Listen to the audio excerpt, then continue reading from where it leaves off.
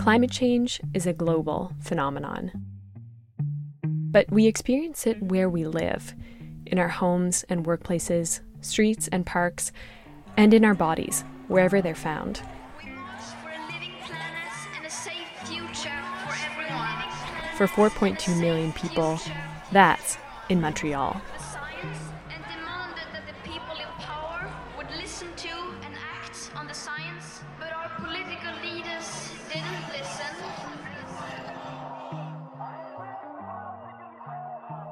Welcome to Zone Rouge, CJLO's series about the impact of the climate crisis on Montreal.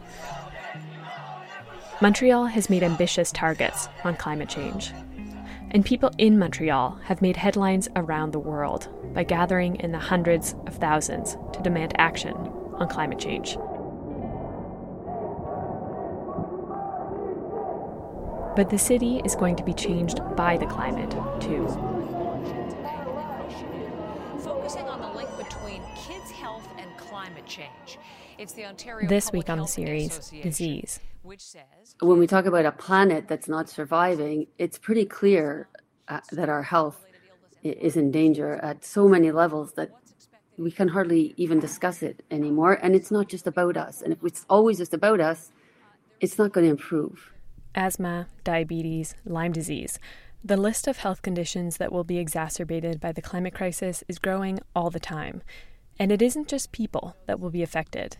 When it comes to health, it's clear what happens to our bodies reflects their vulnerabilities on a planetary scale. I was first told that there is no Lyme disease north of Barrie, where I live. We're seeing diseases that we never used to see, that we never were trained for. Like the chicks need a minimum amount of degree temperatures in order to go to the next stage, to grow, essentially, to grow up. And really climate change is just allowing temperatures to be suitable for tick survival. Whether we're parents or not, we all know children and we all want the best for them, really, sincerely, even people who are making bad decisions right now. I think that sometimes the links just aren't really made clear in their minds and their decision-making process. And so the idea is really to impress upon them the real dangers, the real risks of the decisions that are being made now for the health and the future of the next generation.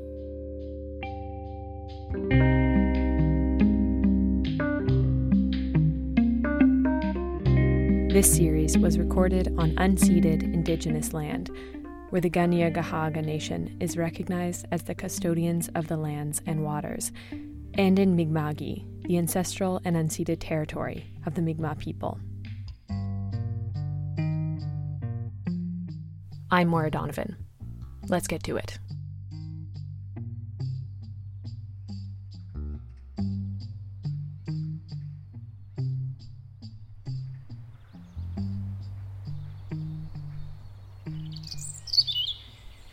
It's a beautiful spring afternoon in Montreal. You're taking advantage of this, the first truly warm day, an early one this year, at the beginning of April, with a picnic in the grass on the mountain.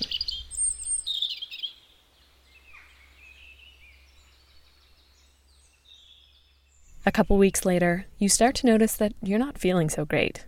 The first phase of the initial phase will be normally a fever, very non-specific symptoms.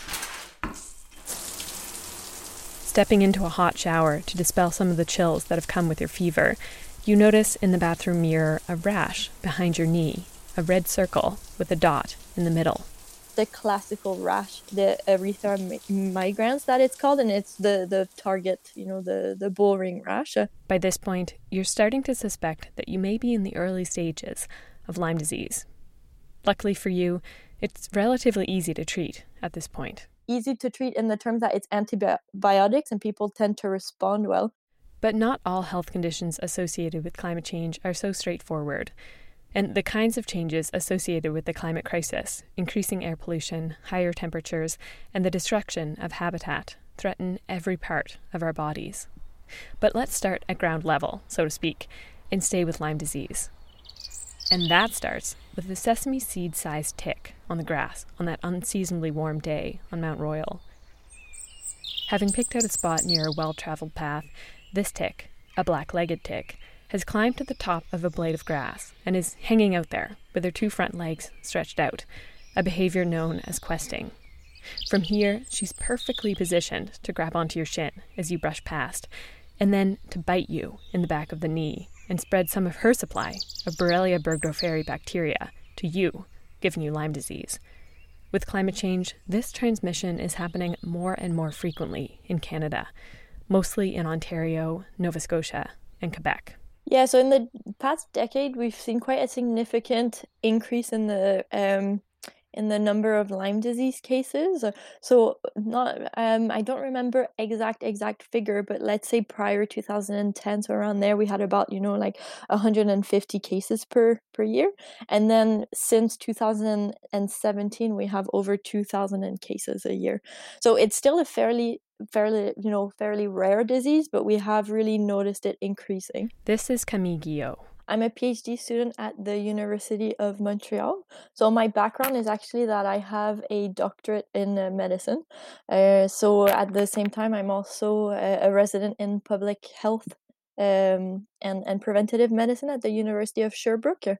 For the past 3 years, Guillot has been part of the surveillance team in Quebec, conducting surveys of specific sites to assess the abundance of ticks, including in Montreal. In Montreal, since I've started, actually, we have seen quite a significant increase, and it's quite down, very south of the province. The ticks come from, Vermont, Maine, New York, and through migratory birds. Through the years, that's how the ticks get there. So it's not that surprising that eventually there will be large populations of ticks. As the climate changes, ticks are marching steadily northward, beyond their original habitat in the southern, central, and eastern U.S. And as the number of days above zero increases in places like Quebec, tick numbers are increasing, as are the number of ticks carrying Lyme disease-causing bacteria. If they get to reproduce more, have more babies, and a denser population, the chances that more of them are sick will also be greater. Not because they can transmit it to each other, but because they tend to feed on the same host. So usually it's a white-footed mouse. That's Pierre Chouard, a tick researcher at Bishop's University. If one of the mouse is sick, and then many ticks bite this one mouse, then they will all get infected. In other words, ticks aren't born carrying Lyme disease. They get it from an intermediate host, like the white-footed mouse, before passing it along. The white-footed mouse is also tracking north. It's native to the central and eastern U.S., but has been moving into southern Quebec, lured northward by milder winters. All of this makes it more likely that the Borrelia burgdorferi bacteria can enter your bloodstream via a tick bite at the back of your knee. And it tends to hide in places where our immune system isn't able to attack it very efficiently. So things, like the articulation, sometimes heart muscles and brain. So, and all the consequences of this end up actually stimulate kind of a maladaptive immune response or an inflammatory response. And that's what will subsequently cause the signs and symptoms we get. But it's really the long-term sequelae that we're worried about. So later on in the disease, so it can be weeks or months, sometimes even years in the extreme. And it's really the arthritis, so it can be very debilitating. So it's associated with a lot of morbidity.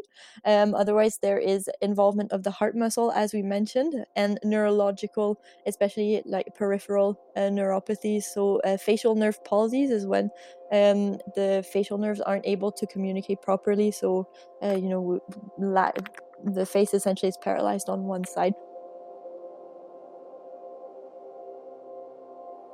Monitoring can help prevent Lyme from getting to this point by making physicians aware that ticks are in the environment, increasing the odds of diagnosis in Lyme's early and most treatable stages. It also makes people aware that ticks are present in spreading Lyme disease, even in urban environments like Montreal. But Lyme isn't the only zoonotic infection, meaning a disease that can pass from animals to humans, connected to the climate crisis. Other tick species are also moving north, carrying diseases like Rocky Mountain spotted fever and tick-borne encephalitis.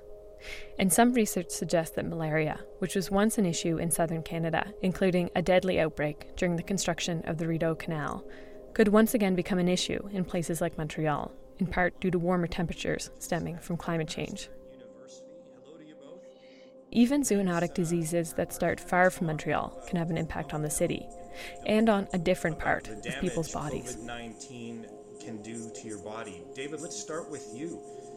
We've heard a lot of stories about COVID symptoms being really mild. The most recent and all-encompassing is the current crisis around COVID-19, which has direct links on land degradations. This is Jenna Webb, a researcher who studies the links between health and environment. So pandemics like this arise when natural landscapes are encroached upon. Natural landscapes include high genetic diversity, lots of different kinds of animals, and within a population of animals, great variety between different individuals. But as land space is reduced, there's fewer and fewer animals, and the populations end up with quite similar traits amongst individuals.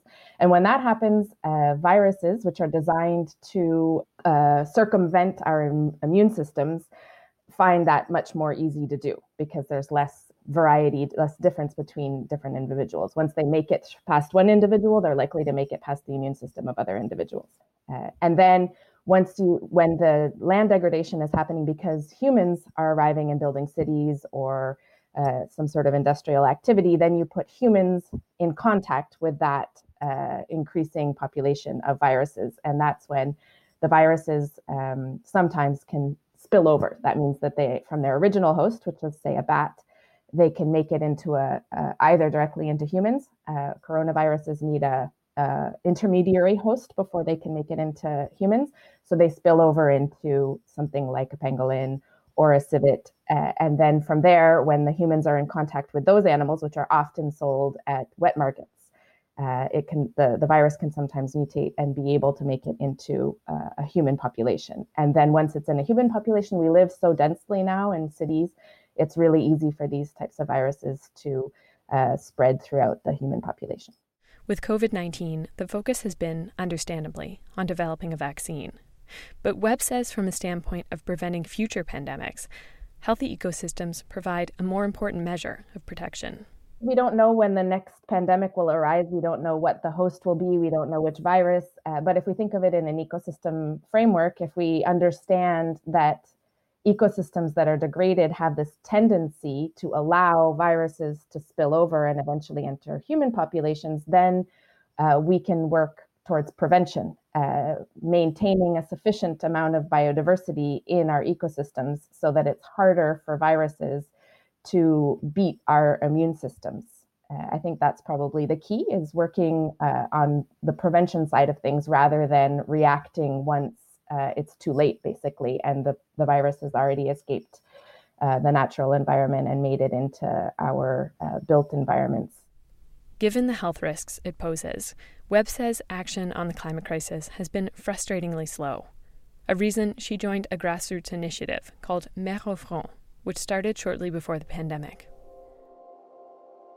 This has always been important to me, so I chose my career path based on my dedication to the environment and the health of people. And that was only reinforced as I became a mother and I started looking at the future that was most likely for my children. And as the years ticked by and we ignored what was very clear and right in front of our faces, that we needed to start taking action now, and that with each year passing, it was becoming more and more difficult and more unlikely that we would get things under control. And I think we all, whether we're parents or not, we all know children and we all want the best for them, really, sincerely, even people who are making bad decisions right now. I think that sometimes the links just aren't really made clear in their minds and their decision-making process. And so the idea is really to impress upon them the real dangers, the real risks of the decisions that are being made now for the health and the future of the next generation. Pandemic respiratory infections like COVID-19 are one of the risks. But it's not even the only way the climate crisis will impact the lungs.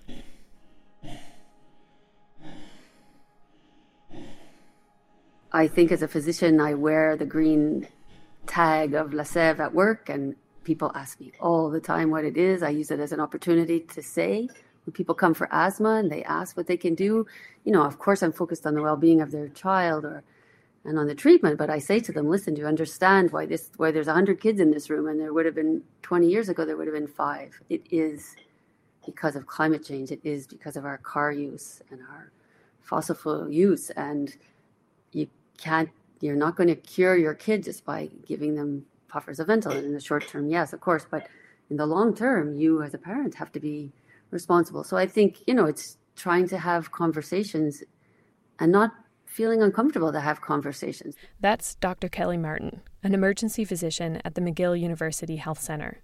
She says in her practice, she's already seeing the impacts of climate change. More children coming into the hospital with asthma. The climate crisis makes asthma worse. Smoke from ever-growing wildfires, allergies triggered by plants that produce more pollen than ever thanks to warming temperature, and increasing air pollution elevate the risk that a child will develop asthma or have a serious asthma attack. And in Montreal, the effects of air pollution are not experienced equally. In Montreal, we have seen that low-income individuals tend to be exposed to higher concentration of traffic-related pollutants, as an example. The worst-case scenario was for the low-income individuals. In comparison, in the United States, sometimes the situation was worse for example, Afro-American. But in Montreal, we have determined environmental inequities for low-income individuals first, and in a lesser extent to visible minorities. Matthew Carrier is an urban planner, and he did his doctoral research on the inequitable distribution of the impacts of air pollution in Montreal. In Canada as a whole, more than 14,000 premature deaths are attributed to air pollution every year, part of a global total that's over 4 million deaths. Those who have pre-existing conditions or who live close to industries or major roadways are most at risk. And in Montreal, Carrier says people in low-income neighborhoods have the greatest exposure to pollutants. It could be related also to the fact that they live in a kind of bad housing. It could be worse for low-income individuals if they live in residential areas where the quality of building is sometimes bad. It could also affect their health.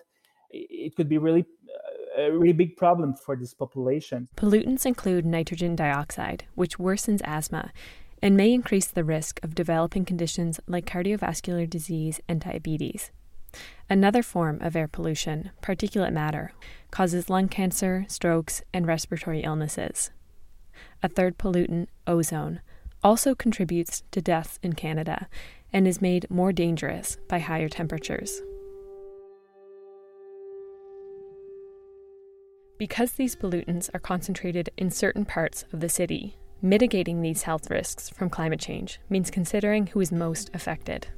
If we take a closer look on the areas where the vegetation cover is less and where the urban density is higher and where is sometimes the traffic-related pollutants are also higher, I think that these areas could be really affected by climate change, and I think it's really important to take a closer look on these areas to see if there is some mitigation measures or different things that could be put.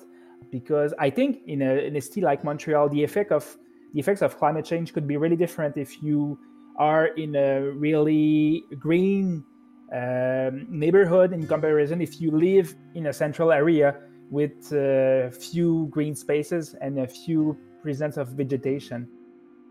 Sufficient funding to public transit to reduce traffic on the main traffic arteries could be a good solution.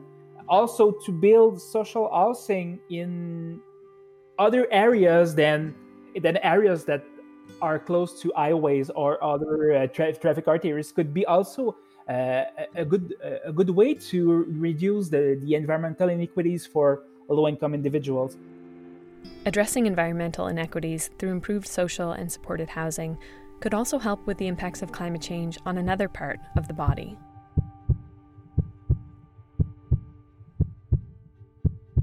Extreme temperatures put strain on the heart, leading to heat stroke and other serious conditions. Increasingly frequent and more severe heat waves are also disproportionately deadly for people living with mental illness and can have consequences for people's mental well-being, fueling an increase in violent crime and conflict. For sure, street people are the most endangered by the increasingly intense heat waves that we see, not just increasingly intense, but increasing in number. During the heat waves, we proactively go out and try to invite people in to stay out of the danger. That is, an intense, 30, 33, 34, 35 degree heat. So that's brutal, especially if you're getting, you're exposed directly to the sunlight. That's very tough. Many people who are living in very low income, in some facilities for homeless people, some of the people who are couch surfing, they don't have access to air conditioning. So even inside, it can be very dangerous, for sure. Now, couple that with people who are on regimented medication for psychosis or bipolar condition, and they're thrown off their routines by these kinds of moments, these kinds of incidents. You can sometimes find yourself with a lot of conflict to manage. James Hughes is the president and CEO of the Old Brewery Mission, which offers emergency and long-term housing for people in Montreal, as well as mental health care to people experiencing homelessness. He says extreme heat events, like those Montreal has experienced in recent years, can be destabilizing. It throws people off, and it's scary, right? So if you've got, you and I have a place to go, we can turn the fan on. What if you don't have that? What do you do? It's like right out of a TV show. Like, how do you survive? It's dystopian in nature, but that is our purpose. We cannot help them into housing if they're not safe. So we have to get them inside and work with them. We can work with people out in the street. We can work with people in the camps, but it's so much better than they're inside. We can build that relationship. We can reduce the tension. We can start get planning going. But otherwise, it's very hard. Air-conditioned cooling centers and emergency care can respond to heat threats in the short term. But in the long term, access to adequate housing in neighborhoods with enough vegetation to keep temperatures down are key to mitigating the health consequences of climate change.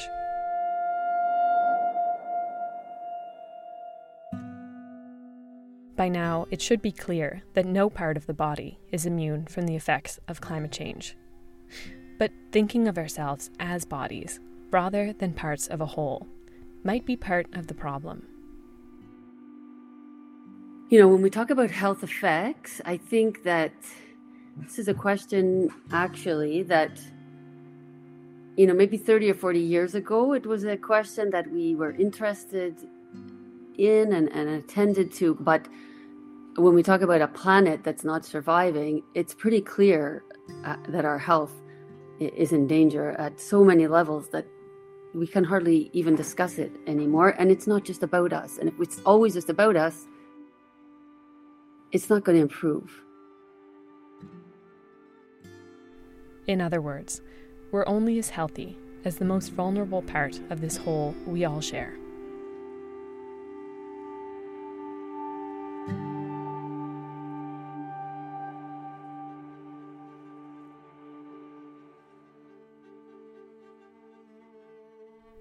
Many dimensions of the climate crisis affect our bodies, but increasingly, climate change is having an impact on our minds.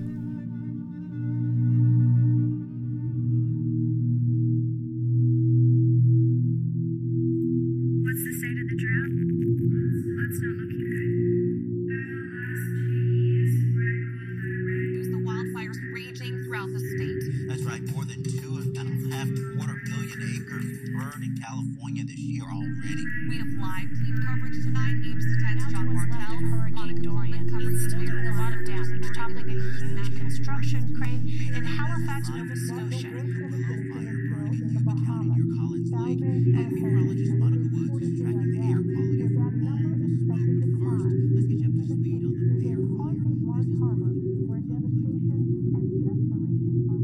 start to see that the skies cloud over and you start to see the wildfire smoke come in, a lot of people talk about, feelings of anxiety and taking them back to an experience they may have had with a wildfire previous to that. And so that just kind of that heightened level of anxiety as these events start to be more frequent can really put people at a heightened sense of anxiety. And there's also our understanding of climate change writ large. So perhaps we haven't experienced a specific hazard, but we all read the news and we all hear about these events taking shape and how our climate is changing and the predictions for our future if we're not addressing the issue. And so this kind of awareness of climate change, the dire impacts, can really weigh on many of us.